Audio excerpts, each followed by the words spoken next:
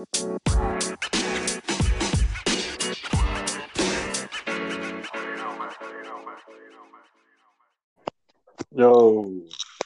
Oladipo, welcome. Mr. Ogunbyi. Very good evening to you. Good evening to you as well. This is an exciting moment. This is episode one of the Own the Ship podcast. One of many, we hope. Hopefully, there are people on there. We'll see after this. I'm excited. I'm glad you've decided to join me. And yeah, listeners, bear with us. This is our first one, so we're going to see how it goes. How you doing, Aldi? Yeah, I'm good, thank you. Very good, thank you, my friend. I'd like to say, first of all, it's an honour to be on the first Ownership podcast, first of many, hopefully. Been a long time coming, long time in the works. This is not an overnight situation. So, again, kudos to you, Mr. Ownership, and we're looking forward to it. I'm excited. I'm excited. It's a good day. It's a joyous occasion. It is, man. I'm relaxing here. I got my Shiraz. It's the only way to start this off properly. I got my red wine with me. So I'm ready Nice. to go. How are you feeling? It's a good day as well because football is finally back. I mean, how did that feel for you, man, to see your Borussia Dortmund with your Jadon Sancho? How do you feel about that?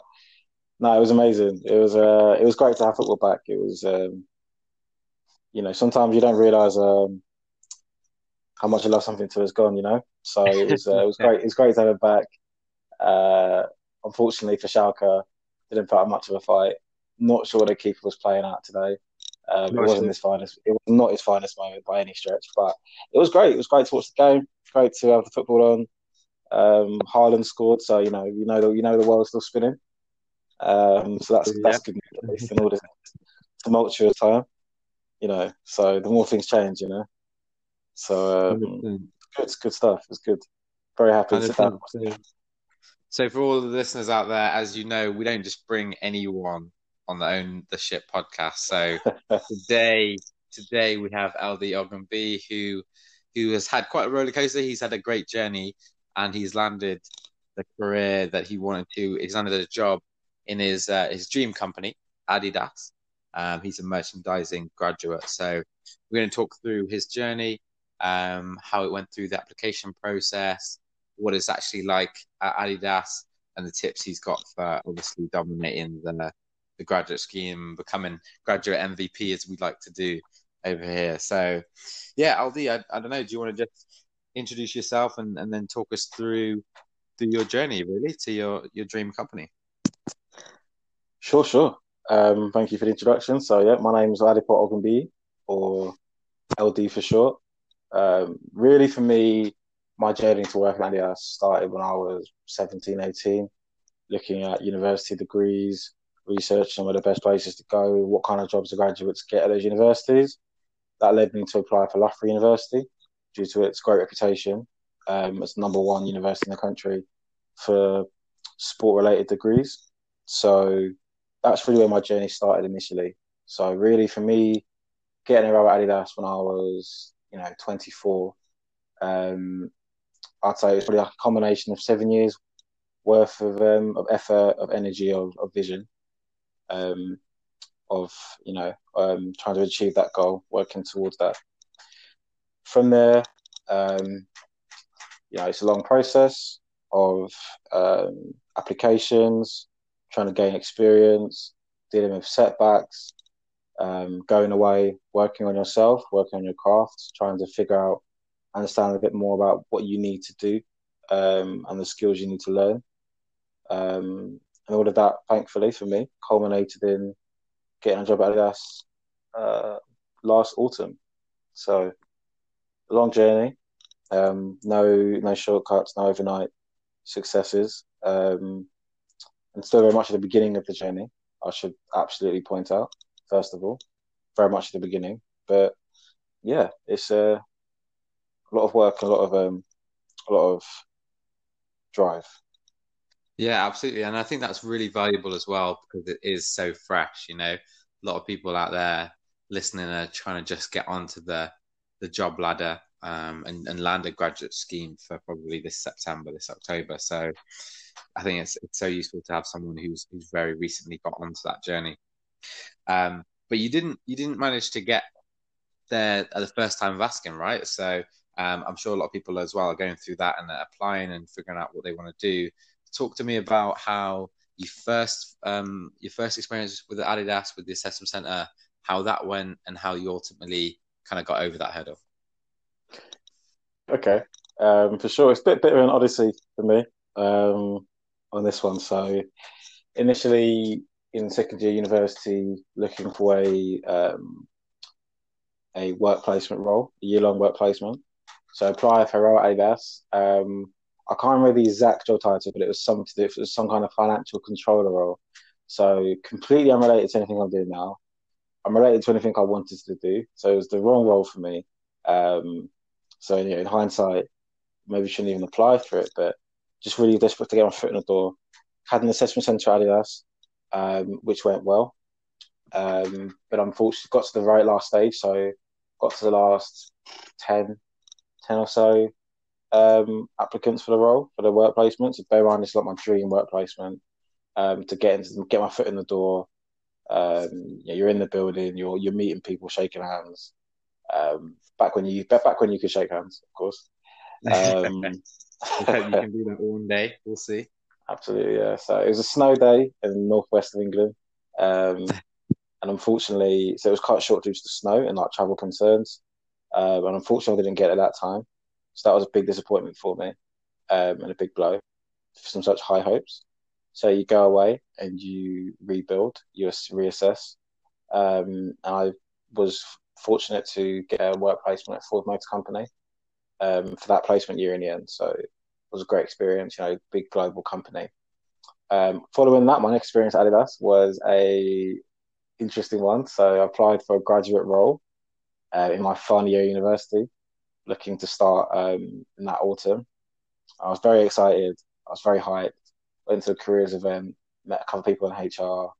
I applied, did an application. Was very, quietly confident. I felt I put, I felt I was in a good place, and I got nowhere. I didn't even get. I didn't make it past any kind of round. I didn't get to any kind of interview stage to speak of. It was flat. You land flat on your face. Got a rejection straight away. So all those hopes and dreams and all that anticipation is completely dashed. So you have to go away and rebuild. And I guess that's one of the things that I would definitely like to emphasize from this. One of the few things, if I could, this is one of the points where if you could take away anything, it's just the fact that you shouldn't give up, and you've got to, you constantly need to be reassessing and looking at your options, but also if you do have a goal in mind and it's something you do really want to fight for, you don't give up on it, and you keep going, you build yourself up, you work on things, you add things to your armory, and you go again. So for me in that situation, obviously, it was crushing disappointment. You go away and you work things out. So for me, it was a case of working out what kind of skills I wanted to pick up, what industries was I interested in, what skills could I gain that would be somewhat relevant, in whichever manner to get in the kind of role at Adidas that I wanted. So Sure. that's where that process took me. Yeah, because I guess another lesson you've sort of put in there, and it's great that you've sort of not got it first time, because that's how it is for most people, isn't it? You've not got it first time, you've had to persevere with it. And you initially have thought, I'd love to work at Adidas. I'm going to go for what I think I can get, which is the role in finance, which really wasn't quite right for you. And I've done that myself, many a time. And you kind of you're either going to get called out at some point during the process, or you're going to get that job when it's not going to be right for you anyway. So that there's a big lesson in there, Absolutely. isn't there? That you want to focus really on what is actually right for you and your personality, and what are you going to enjoy, not just where do I want to work, and try and land that goal. So those are I guess the two big takeaways, aren't there? That find exactly what you want to do based on your personality, and then also if you don't get that first time, then there's no limit on how many times you can apply. No, absolutely. Two very key points. First of all, I didn't get it first time. I didn't get it the second time. It was the third time, third go. So this is probably we're talking what, 5 years after my first application. It's half a decade. worth of work, Wow. worth of research, to get where you want to get to. So it's a grind. It's not a quick turnaround. And secondly, you know, you need to know yourself really. And I think something that is very key is again trying to zero in on exactly what you want, and then that makes other things a lot easier. Um, trying to cut away from all the noise and think, okay, what skills do I really want to build, and what do I need to do to get those skills? Where do I need to work to get those skills, and how can I make that work for me? Um, Rather than getting too distracted by all these other things, you focus on those things. You got an overarching goal in mind. You know, you should be able to over time work things out. Fantastic. So let's zero in on that success then that you've had the third time. What was different there? Did you do more networking before that job? Was there anything in particular in the assessment center that you felt you did well there to dominate that one? Yeah, so great question, Toby. What I would say, the absolute first thing, cornerstone of any job application, particularly for assessment centers and grad schemes, big companies, where there's so much information available, the first thing you must do is research. You must do your research, and you must research extensively on the history of the company, research on the people who work there. For me, that was a case of going to careers fairs. It was then a case of going to events put on by Adidas that were advertised on their website. So not through university or anything like that, but just again, that's just through research of the company and what kind of events they put on. Um, so I would say what was different for me, I knew more about the company, I knew more about the process. Obviously, I had that experience, not only experience at Adidas, but other companies as well. So I had more experience in the process. And then, yeah, I'd say going to the careers event I went to, that's put on by Adidas, the Creator Lab, meeting people in HR, gaining a real intimate understanding of, a really intimate understanding of what the different roles were in the grad schemes and how they were different from each other and what kind of skills you learned and picked up. That was a big difference for me, I think, because I could really I was face to face with HR, asking them questions about the application, questions about your CV, how do you flag up your relevant experience in a way that will resonate best with them, and all of these little nuggets and tools that got me to got me past that first stage. You wouldn't get that if you don't put in the work and you don't go the extra mile. Right, so I've got a story for you. Right, for example, that creator lab was at around, I think it was around 10 a.m. in Shoreditch, and I got off a flight from Nigeria that morning. So I think the flight landed about 4 a.m. or between 4 and 6 Okay. a.m. I can't quite remember. So we had to go from the airport, get in a taxi, about an hour and a half, 2 hour taxi back home. Um, get home, get changed, have a shower, get showered, get changed, eat, get breakfast, and literally leave the house straight away with no sleep. Coming off that flight, so No sleep. Nigeria to the assessment center with no sleep. no sleep, no sleep. Nigeria, Essex, Wow.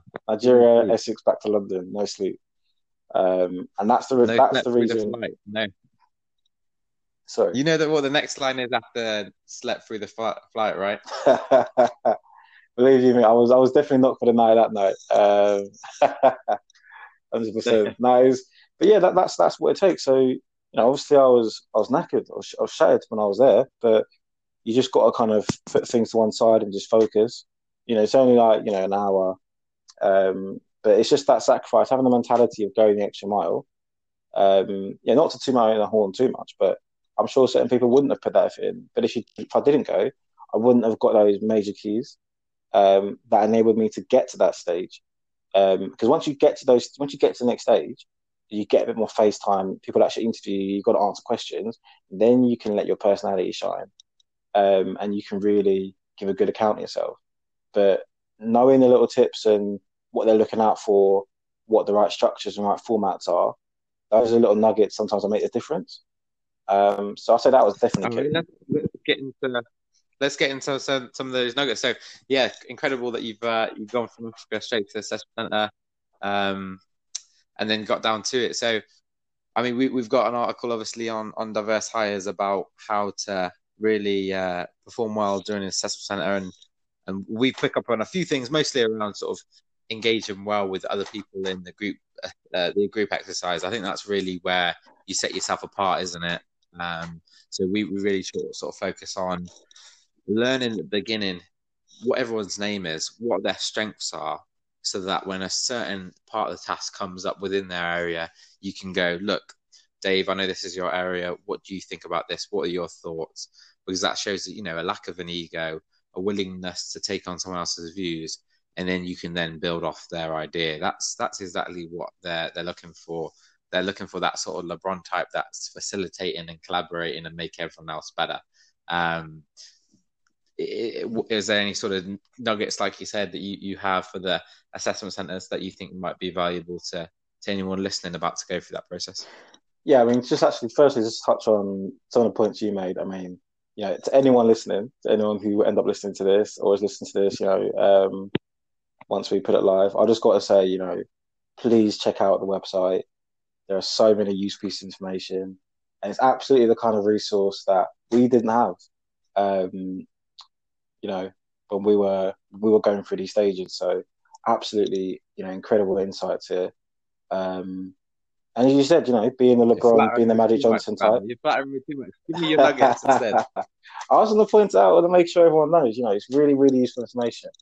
And those are things that I took from, those are part of the nuggets insights I had going into it, was from my experience of previous assessment centers. It's being someone who's willing to, you've got to show your ability to score, but also you've got to understand that that you can operate well in a team setting. You can be a good teammate. You can lead the group. So to your point, it means knowing people's strengths and weaknesses. Eye contact, shaking hands, eye contact is so important. Being polite and being a source of positivity during the day is a big factor. Making sure you smile, making sure you bring that positive energy, so key. Because not only for the assessors who are looking at you thinking, do I want to work with this person, but also for yourself, to enable you to kind of be yourself, to relax, and to show your best self on the day. For me, another thing I would definitely encourage is just to be yourself, because it's a long day. Depending on what assessment center you go to, typically there'll be at least 6 hours, if not 7, 8 hours. And that's forgetting all the stages you took up to get to that point in the first place. So you've got to be yourself. Don't try and bluff it. Don't try and say things you think they want to hear.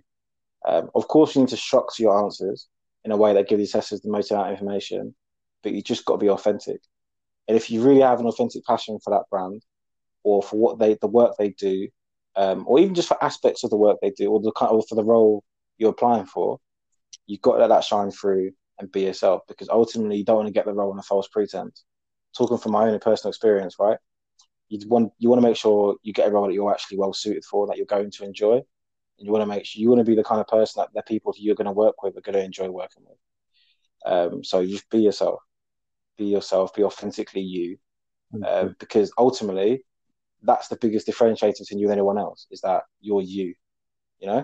That's something that only you can bring to the table. 100%, and that gives you more confidence as well, doesn't it? Like when you're being yourself, I don't know, it's easier to get into that groove and just be confident and execute. When you're trying to be something you're not, it's gonna catch you out at some point. You're not gonna be able to execute as comfortably as you are when you're being yourself. So yeah, that's a super important definitely, message. Definitely. And I think when you're being yourself, you can actually enjoy the day.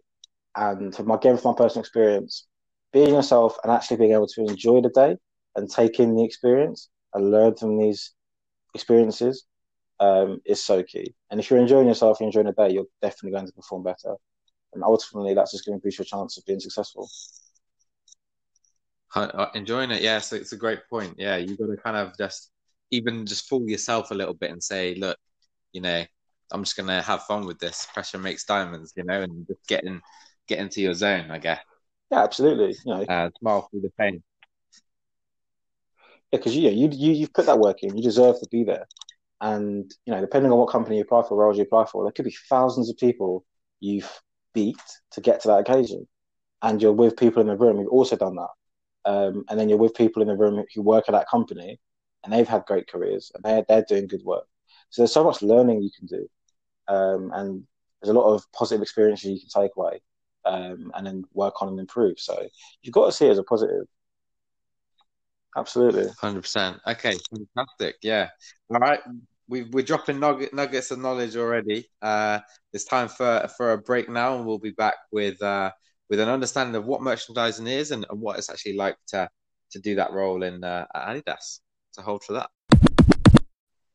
Perfect. So really helpful first segment there, nailing down some of the key tips in sort of persevering and getting to the assessment center and then doing well when you get there.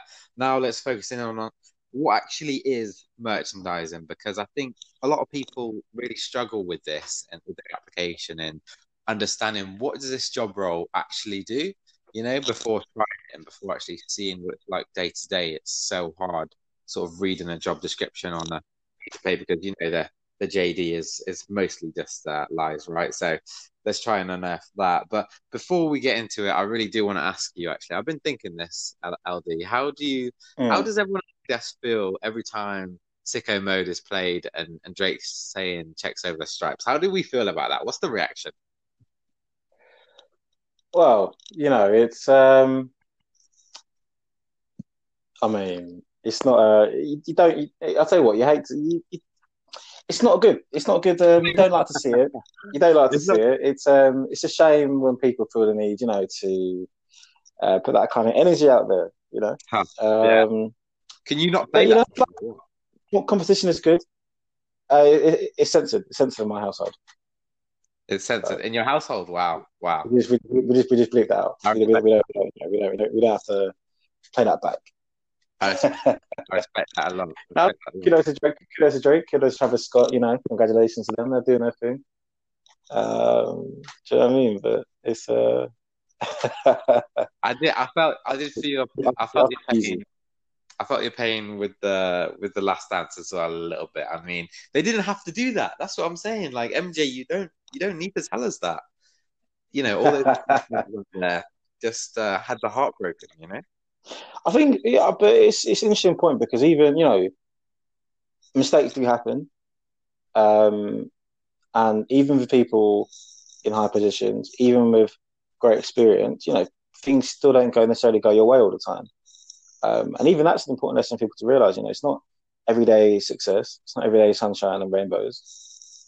Sometimes things get. Sometimes, like MJ, for example, sometimes things get away from you, which is unfortunate.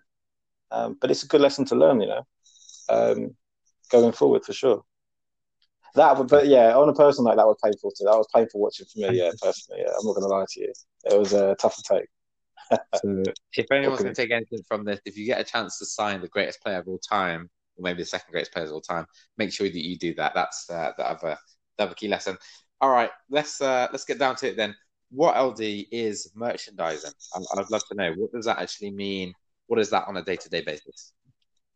Right, great question, Toby. Thank you. Something I had to look into myself as well um, during my application stage. So, having worked in merchandising for the last 8, 9 months, and having gone through the application process myself, I felt like I should break it down into two main areas. So there's two slight differences in merchandising. So, firstly, merchandising is to do with the presentation of the product to consumers.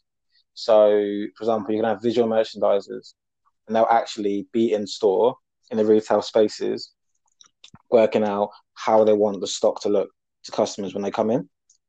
And there'll also be people who are working digitally to look at our online stores and work out how they want the layout to look, how they want the products to come up to consumers.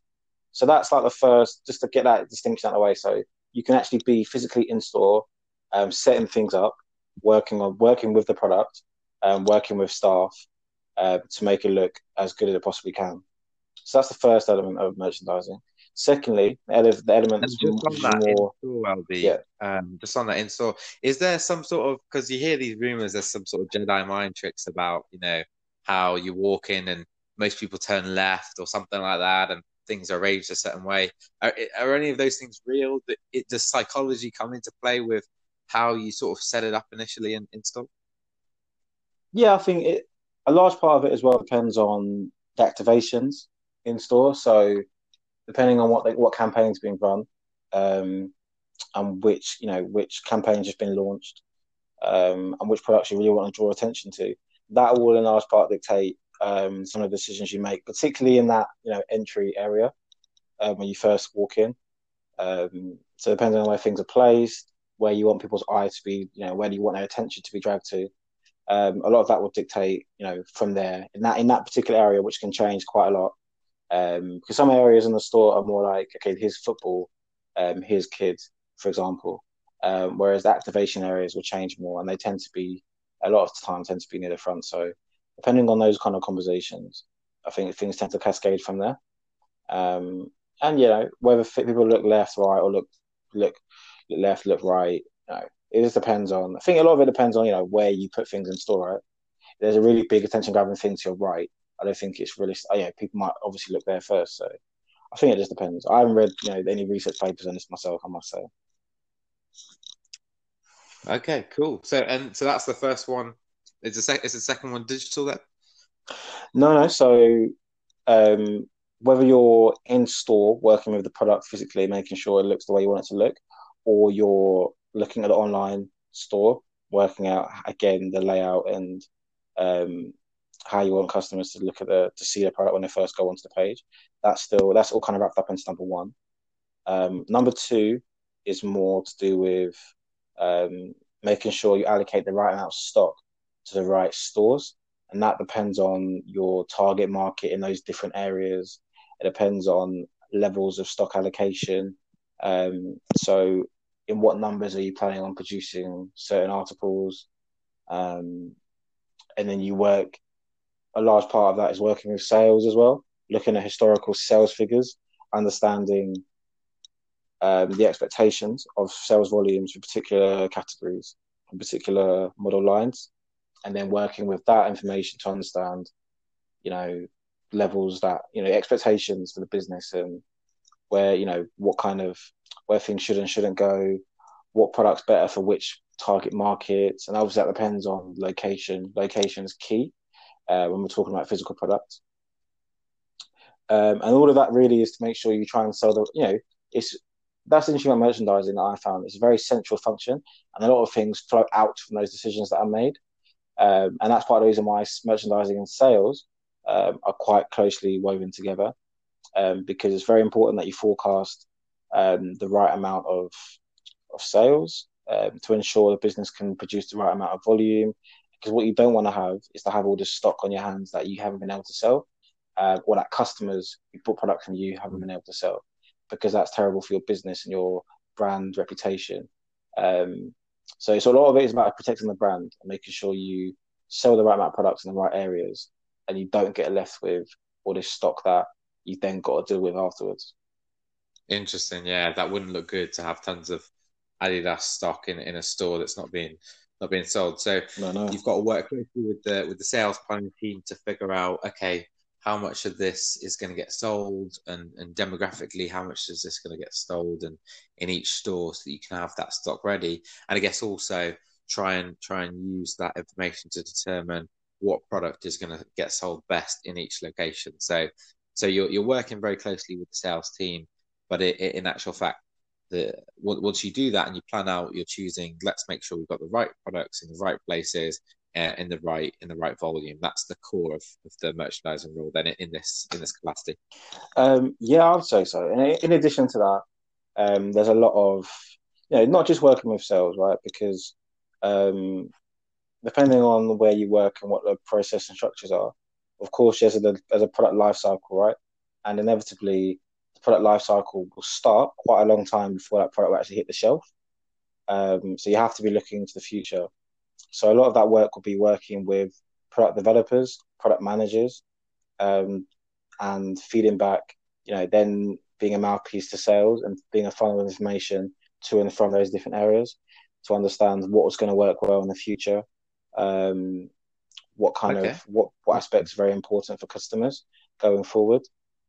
And in addition to that, looking after or making looking after sales, I would say, and trying to make sure sales can do their job as best they can, but also liaising with other parts of business, in particular, the rest of the marketing teams, because merchandising inevitably, in reality, is still a marketing function. So you liaise with other marketing Mm. teams and help them. So you're helping product people dealing with product, like the product managers and product developers. You're helping them with, and big merchandising teams, depending on your kind of company you work for. You're helping them look into the future of product development. You're helping sales to understand for upcoming, sales seasons.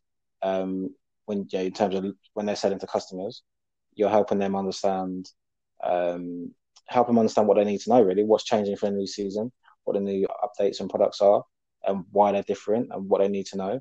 And you're also working with the marketing teams in much more in a present day fashion of these are the campaigns either coming up or these are the campaigns being launched now, and then you're helping them with understanding levels of availability and campaign, and product launches, product locations, where is the stock going to be, how can we get a hold of it, all these little different things, they all play a part.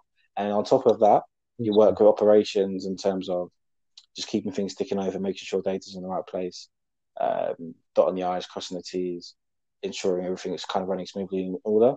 Because if that stuff's not right, trust me, you're just going to struggle.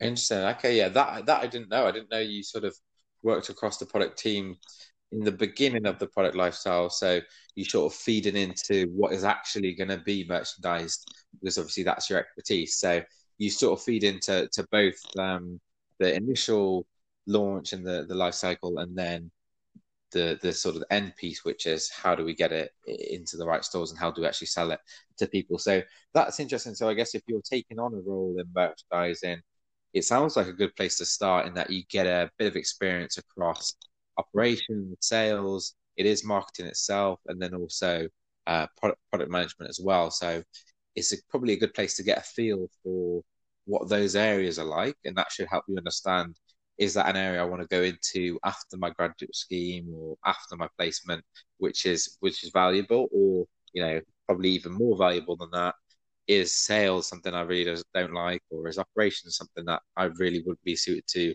So you definitely should go into those areas after you finish your program. So it sounds like a nicely varied role to get into at the beginning of your career. Yeah, absolutely. I couldn't agree more. It's because of its central nature, you just get so much insight into different parts of the business. Because a lot of things pass through your team and your department, and then you're kind of almost the gatekeeper for that information, and you pass it on. So yeah, you get a great insight into different functions, different teams, how things work, and also I think for me the biggest thing I've taken away from it is that while I like merchandising, at least for me in my case this year, is that this is how the business makes money. It's a really important aspect of the business, and it's essential. So you're really you're kind of, to an extent, you're almost, Mm. obviously sales are, again, sales and sales volume is the lifeblood of a business, particularly, when you're selling products, of course. And you're still kind of involved in that process, and you very much understand the core business principles behind why your company does what it does, and that's what I think is so fascinating about merchandising. Interesting. Okay. Okay. And so let's look a bit broader. I mean, we're going to get on to a little bit more about what it's actually like at Adidas, but for you in the role and how you found it, do you think after the scheme you want to go stay in merchandising? Is there another area of marketing that you really want to go into?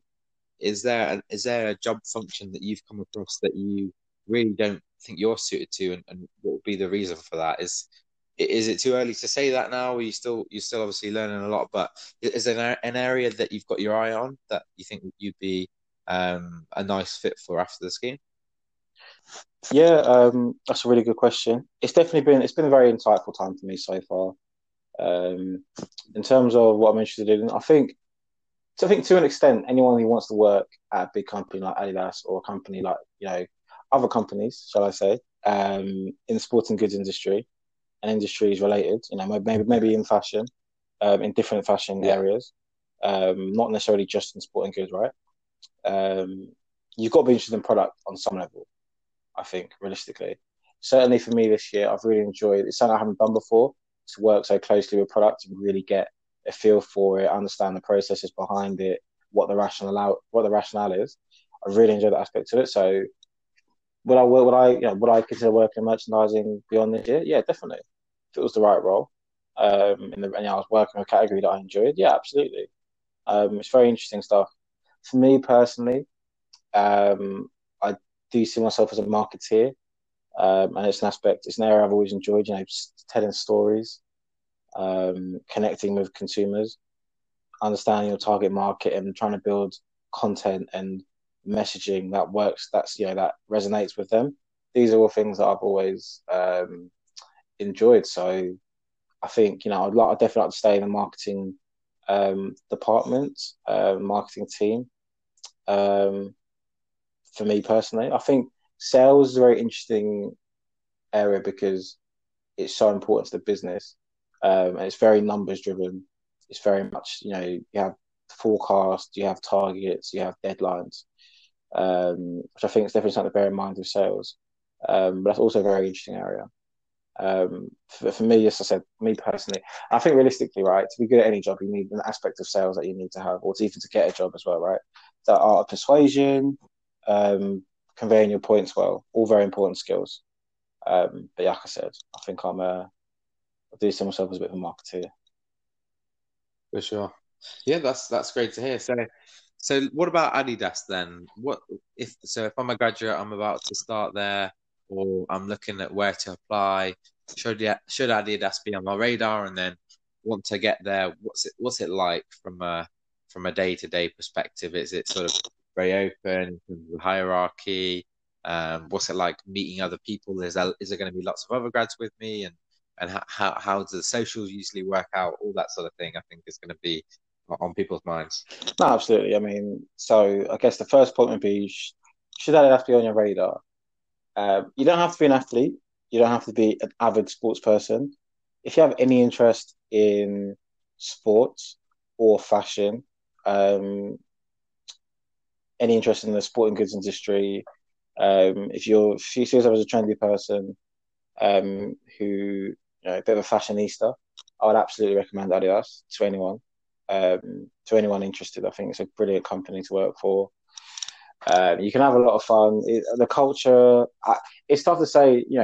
It's tough to use a blanket description because we discussed before. It's a global company, headquartered in Germany, offices all around the world, quite a lot of offices in Europe as well. So naturally, there'll be some differences and some variations depending upon the location you're working in. But generally speaking, from my experience working with people based in Germany, people based in Amsterdam, people based in France, um, what I've noticed is that generally there's a very open culture.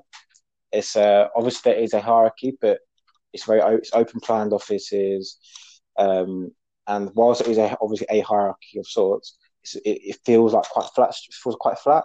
I myself am a graduate intern, and sometimes I'll sit on a table full of directors. So these are people many levels above me, and we're all sat there having a good laugh. If we're having a debate about product or about strategy, you can voice your opinion, and people will genuinely consider it, and you can have a serious debate and go back and forth because people are genuinely interested in what you have to say, and that's something that I think is a great part. That's a great aspect of working at Adidas. People are very friendly, and I think the interesting thing, people say, "Oh, we work for a friendly. This is a friendly culture," but they don't actually necessarily back it up, show that day to day, and actually back that up. At Adidas, I found that people are genuinely very friendly and very helpful. And when they say, "Oh, if you need anything, just let me know. Put some time on my calendar. We'll go through something," they actually mean it, and that's something that I think is fairly unique. Very helpful culture, Yeah, and I think but that's not by accident, right? It's by design. They definitely try and hire good people, as well as trying to find very smart and talented people with good experience who know what they're talking about. It's also important to be a good person, to be a good teammate.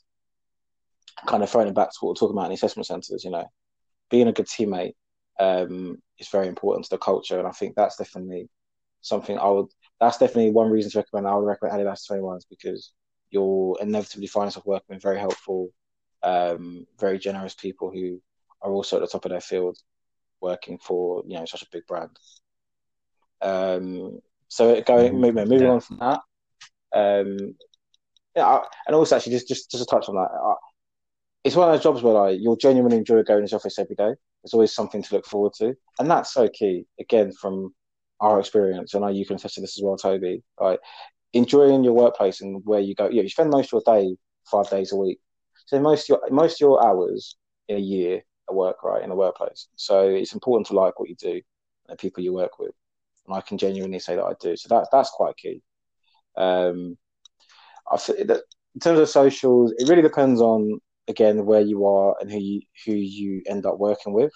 For me, I'm on a graduate scheme with 11 other grads. There's 12 of us, and it's good. It's good, but it's great to be in it together. We're the first year to start all on the same date, and I'm very grateful for that because it really enables you to build up a bond between each other. You go through the same trials and tribulations and the same kind of growing pains. So that's a good aspect to it. And they're a good laugh. They're a good bunch. I genuinely enjoy working with them. Grateful to have them. Grateful to have a good group. So socials are good. Because the office is a little bit out of town. It's more like we'll go home and then meet up in the city centre and things like that. So it's a good laugh. It's fun. Good way to laugh, Steve. Um, and yeah, it's hard for me to say because it so much depends on who your cohort is, who you're working with. I'm sure that will differ depending on location, depending on the role you're in. But it's a good laugh. It's good fun. Yeah, it sounds like they've created a great vibe there. A lot of team players ready to take one for the team, and seems very collaborative. I think that's really important as well because a lot of people tend to ask, big company, small company, what's the difference? What are the pros and cons? You get a big organization, they're often hierarchical. There's that level of bureaucracy there. It can be difficult at times to get your say in with senior people, but it seems like Adidas have hacked that a little bit and they've got a bit of a small company vibe with still the benefits of being a big organization with lots of different functions. And then, yes, I think it's great as well. You need to have that social element as well, don't you, to make sure you really enjoy what you do. It's incredible to me how quickly people make decisions about where they work and almost just settle really on what they have Mm. without thinking like you have, what's the best possible place I could work? Where's the number one place for me? I love this brand. I love what they're about. Fashion I like and sport I like. Okay, let's go with Adidas and see what that's about. Great brand, and they're backing it up with how they treat people. So yeah, I think more people need to understand that. Network with people that have worked there. Do your research on Glassdoor and just find out what it's actually like there. And if you are in a scheme where you're not that happy, then you don't have to return after you finish your 2 years or your 1 year if it's placement, and you can find exactly what you want to do. And it sounds like Adidas is somewhere you'd recommend. So yeah, that's good stuff. You're making me wanna take a trip to visit the Adidas stores right now. You get a discount on me, so you can't complain too much. I appreciate that. I appreciate that. That's super helpful. Cool. So that's really good. So coming up after this break, we'll be talking about how you can actually dominate the graduate scheme. So whether you're on this one or another one, what are some of the tricks and tips that LDs learn at Adidas and how you can actually perform well once you land it.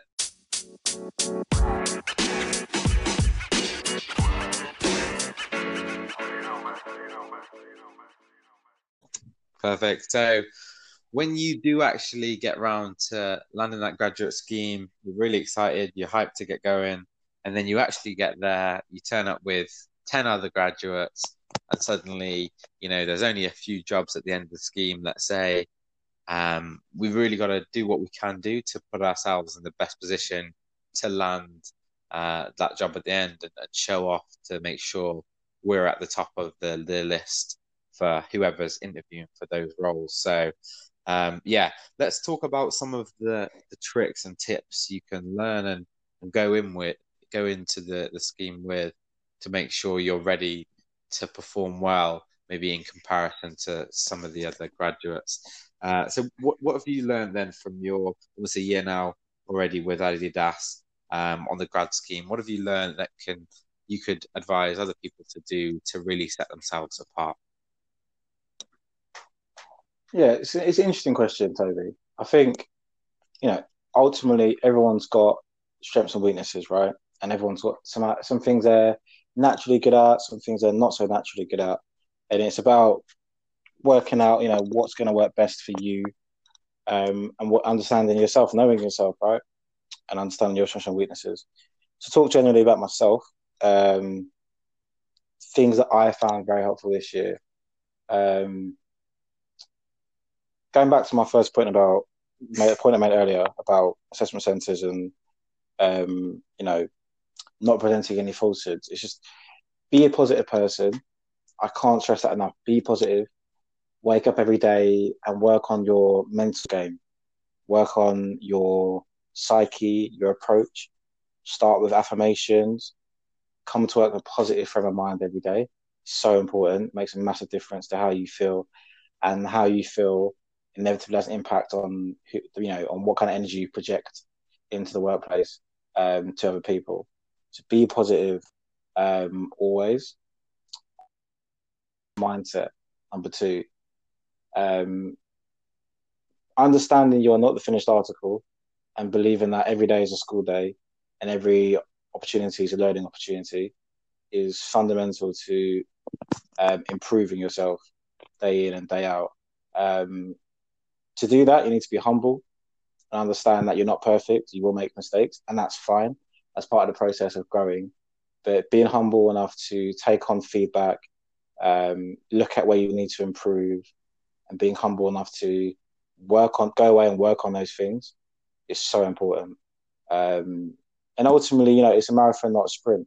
If you have that growth mindset, that compounds over time. If you keep working on things, you keep working on things, you keep chipping away, inevitably you'll look back and say, oh, hold on, now I'm doing these things that I could never do before.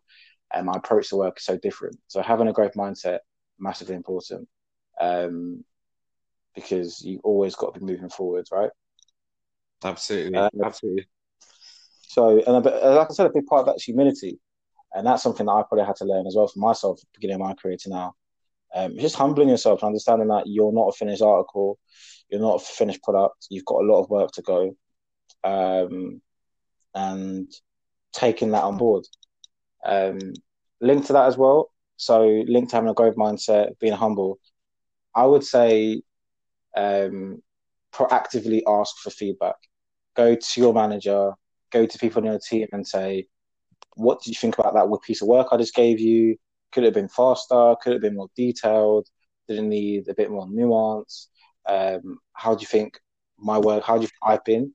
Like, do I need to do things a different way? Are you happy with how I'm doing? I think when you come to people with a positive attitude and you say, I want, people sometimes look at feedback and see it as almost like a byword of criticism. And I absolutely understand why. But trying to flip that switch and understand that getting feedback and constructive criticism is all that is it gives you another vehicle to use to grow and to improve yourself. And if you actively come to, and sometimes people find it hard to give criticism and constructive criticism and feedback because they understand that people kind of climb up and get a bit sensitive. So again, it makes it easier for the feedback giver to give feedback. If you're coming to them and saying, no, please critique me, like help me understand what I'm doing well and what I need to work on. And that's so helpful for everyone. Helps you grow, helps the person, your manager, people you're working with, help you get better, right? And ultimately, they're just trying to get you to a higher level. So look for feedback, and action it and work on it and try and, because all it is an opportunity to get better. And then following on from that, again, it's very much linked in terms of asking feedback. It's just being proactive. And what I would say, my experience is proactivity, right? It's linked to confidence. If you believe you're an intelligent person and you believe you've got good points of view, then there's no reason why, if you see something that you don't quite understand, or you see is inefficient, that you wouldn't ask someone in your team or your manager or your director about that process and understand, can we do it better? Um, all of these little things, you know, being proactive is about having that confidence to move on something without having to be told to move on something. And then you can go bring that to someone and say, oh, here's what I've done.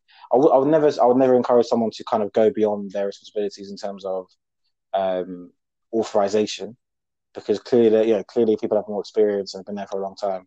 So you need to respect that. But I would definitely absolutely advocate going above responsibilities in terms of doing something and then saying to someone, here's what I've done. What do you think? Should we use this or should we not? Is this the right approach? Basically, what I'm saying is make drafts, don't hit send, and send draft to your manager. That's basically what I'm saying. It shows that proactivity. It shows that you're showing initiative. And that's so key, because if you're a self starter, it makes the whole process go quicker, right? It's like it just speeds things up, and it gives them more confidence that you're switched on, that you care, you're fully engaged, and you're thinking about things the right way. You have no, and I think the problem as well, getting back to confidence, being confident isn't necessarily about being the loudest person. It's not about being brash, but it's about being confident enough sometimes to be wrong, and that's, I think, key. It's okay to make, getting back to having a growth mindset. It's okay to make mistakes, as long as you learn from them and you move on, right? So if you're confident enough to be proactive, that means that you won't always get it right, but it means that things move quicker and you can improve quicker and you can get to where you want to get to quicker. So that's really important. Um, so there's a few bits and pieces there. A Yeah, lot of that will go into just being a good listener and listening to knowledge, that not listening to information that comes towards you, and rather than just dismissing it or becoming defensive and immediately saying, no, that can't be right about me. It's having the humility to listen and to take that knowledge in. And I guess the final point, and I know it's something I probably got from you, to be honest, as well as people around me. It's just always be willing to work hard, always be willing to put the extra effort in, because you know, inevitably it will show up. Inevitably it will come to light, and you'll be better for it. And sometimes you won't always see the progress. And then one day you'll look back and think, oh, hold on, I've got from A to B. I didn't even realize. Because again, right, these things compound over time. Always be willing to put the hard work in. Always put your hand up, and um, always put your hand up and be a good teammate. I love it. I love it. I'm jealous of those takes you come out with there. Those are like five really great points. I'm very jealous, but I'm gonna piggyback on all of them briefly because I really like what you did there. Um, so yeah, so being proactive, and I think that's something we talked about before, and that can be a problem that's inevitably going to arise. So you're on a graduate scheme, you'll come up with a problem or you'll find a problem. You go to your manager, like you've just said, and you're proactive. So what most people do is they just give the manager the problem. This is what's going wrong. This is what's happening. What do we do about it? Because they perhaps don't have the confidence to say, I've got a way out of here. So any problem that you arise, come up with a solution and say, here's the issue. Here's what I think we should do about it. They really appreciate that proactivity, like you said, and it makes their job much easier as well. And then also for you, it's giving you the chance to get your reps up to practice making those decisions without the downside of what happens if we get it wrong. So in the early years, you're honing your ability to make a decision there. And then the other thing you've said, so you've got humble, proactive, confident, listening, and also the driven, work hard sort of element as well. Yeah, being humble is vital, isn't it? So you've got to listen. You shouldn't be surprised when it comes to your review or what they tell you you need to work on. You know, if it gets to the end of the year and you don't manage to secure a job on the graduate scheme, you should know exactly what the things are that might be the reason for that and the problem that might have arisen. So there's no excuse for not knowing that. You've got to go out, you've got to find out what it is. To throw an alley to The Last Dance that's on Netflix again now, Tim Grover, MJ's trainer, used to say the only difference between feedback and criticism is how you take it.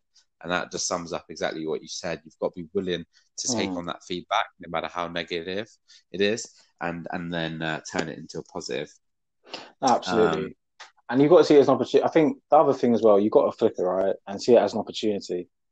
Because if someone says you need to work on X, Y, and Z, and then in 3 months' time, you can come back to them and say, you said I need to work on X, Y, and Z. And in this time, I've done A, B, and C. And that shows that I've worked on X, Y, and Z. All that's going to do is leave a positive impression with your manager or whoever gave you that feedback, right? It's just a good opportunity to learn and improve, and to show that you're that kind of person, right? Who's got a growth mindset. So yeah, I completely. I think that's a great quote there. Great quote from MJ's trainer. Absolutely. yeah, 100%. So, and then the confidence as well. Another thing I've sort of found halfway through my scheme actually is that any new project you're given or new task or whatever, you just got to come at it confidently because it's almost funny. Like when you first get something, you don't know if it's going to be easy, super difficult, best project ever, worst project ever. So there's almost no point doing anything other than approaching it confidently in the beginning because you just don't know, do you? And that gives your manager the sort of it relaxes them a little bit as well, doesn't it? It makes them feel a bit reassured or like LD is just taking this on confidently, he's going to run away with it. And then I think that does help you once you get going. There's no point sort of being timid about it or nervous about it when you first get it. You might as well just back yourself and then see what happens, really. You got No, no, nothing to lose at that point. absolutely.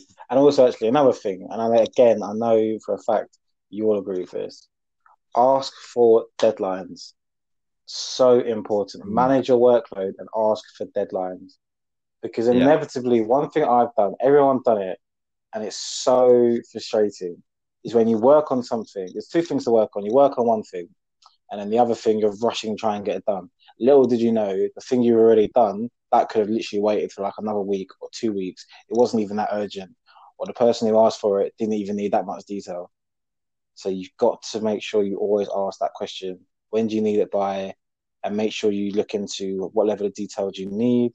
Is it just a quick like calculation, a little quick working out and send it on to you?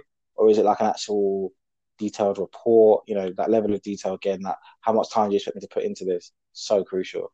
I promise you that will save you so much time. Anyone listen to this, please take that away as well. Trust me, that will be a lifesaver.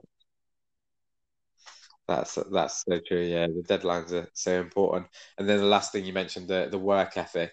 I think, if anything, and people are always wondering about the ethics and the staying late, getting in early, that sort of thing. I would say in the beginning, you want to lean on if you can, doing just a little bit extra, and if you can, for whatever reason, get there early. You almost want to err on that side for the beginning, so that you can sort of set a precedent of I'm someone here that's willing to go the extra mile and take on more workload and ask for more work in the beginning, and then if for whatever reason you want to let your foot off the pedal as you go through, then you can do that. But you only get one chance to make a first impression, right? So you've got to start off on that front foot really in the beginning. No, absolutely. Very well said. Absolutely. I completely agree with that. Mhm. Absolutely, absolutely. Yeah. So I think there's some great tips in there. So if anyone wants to find out a bit more about you, where can they find you? Um, yeah, how are you how can you be reached then, LD, after this? Everyone's going to be wanting to get in touch to probably network with you to get a job at Adidas. No problem. No problem at all. Well, you can reach me at Oladipo Ogunbyi on LinkedIn. Of course, you can reach out, hit me up on Instagram, LD underscore underscore Ogunbyi. You can hit me up there. We can have a chat. Um, Either way, yeah, no worries, no problem at all. So I'm more than happy to help. And listen, everyone makes mistakes. We go through these things, so hopefully you don't have to. So just take these from your guys, Toby and LD. We're here to help. We've all made mistakes, and we're all trying to learn the best we can and move forward. So all in it together. Yeah, absolutely. We're the guinea pigs for everyone else. That's right. Yeah. Cool. Perfect, LD. I don't want to take up too much more of your time, but Really appreciate you coming in. I think you're going to be good with the last two episodes of the documentary. I don't think there's going to be any more shocks there. I'm hoping for you. Maybe I'll watch it before you and let you know. But I think you should be good from here on in. It's just MJ dominating, I think. So you should be good. Okay, so no more crushing disappointments, is that what you said? I hope not. I hope not. And look, you're going to get football back as well. So it's going to be on the up and up now for you. Don't you worry. I appreciate your concern. Means a lot to me. Thank you. Good looking out. Perfect, man. Perfect. I don't know if you saw, but I sent you a video of Reece Nelson and Jadon Sancho. I didn't realize they were just a younger version of me and you. They've got the same sort of duo going on. No, two starlets, of course, right? Great guys, actually. I know I met Reese before. I haven't met Jaden myself, but Oh yeah, yeah, I met Reese one you time. met Reece Yeah, I met him before. Cool guy, man. in Really IB. down to, well, if you're gonna put location like that, Yeah, you're gonna send location like that. Yeah, no, I'll be I for, I'll just be guess. for. Um, no, he's a really good guy, really down to earth, hardworking lad. Um, he's a really good character. He's got a really good head and shoulders. So I wish him nothing but the best in the future. Absolutely, top lad. Sounds good. Sounds good. Right, I need to. I didn't get an invite for that one, so I'm hoping I'll get there. But cool. That's all we have time for today, folks. So this is the Own the Ship podcast with myself, Toby, and LD as well. So until next time, appreciate you joining.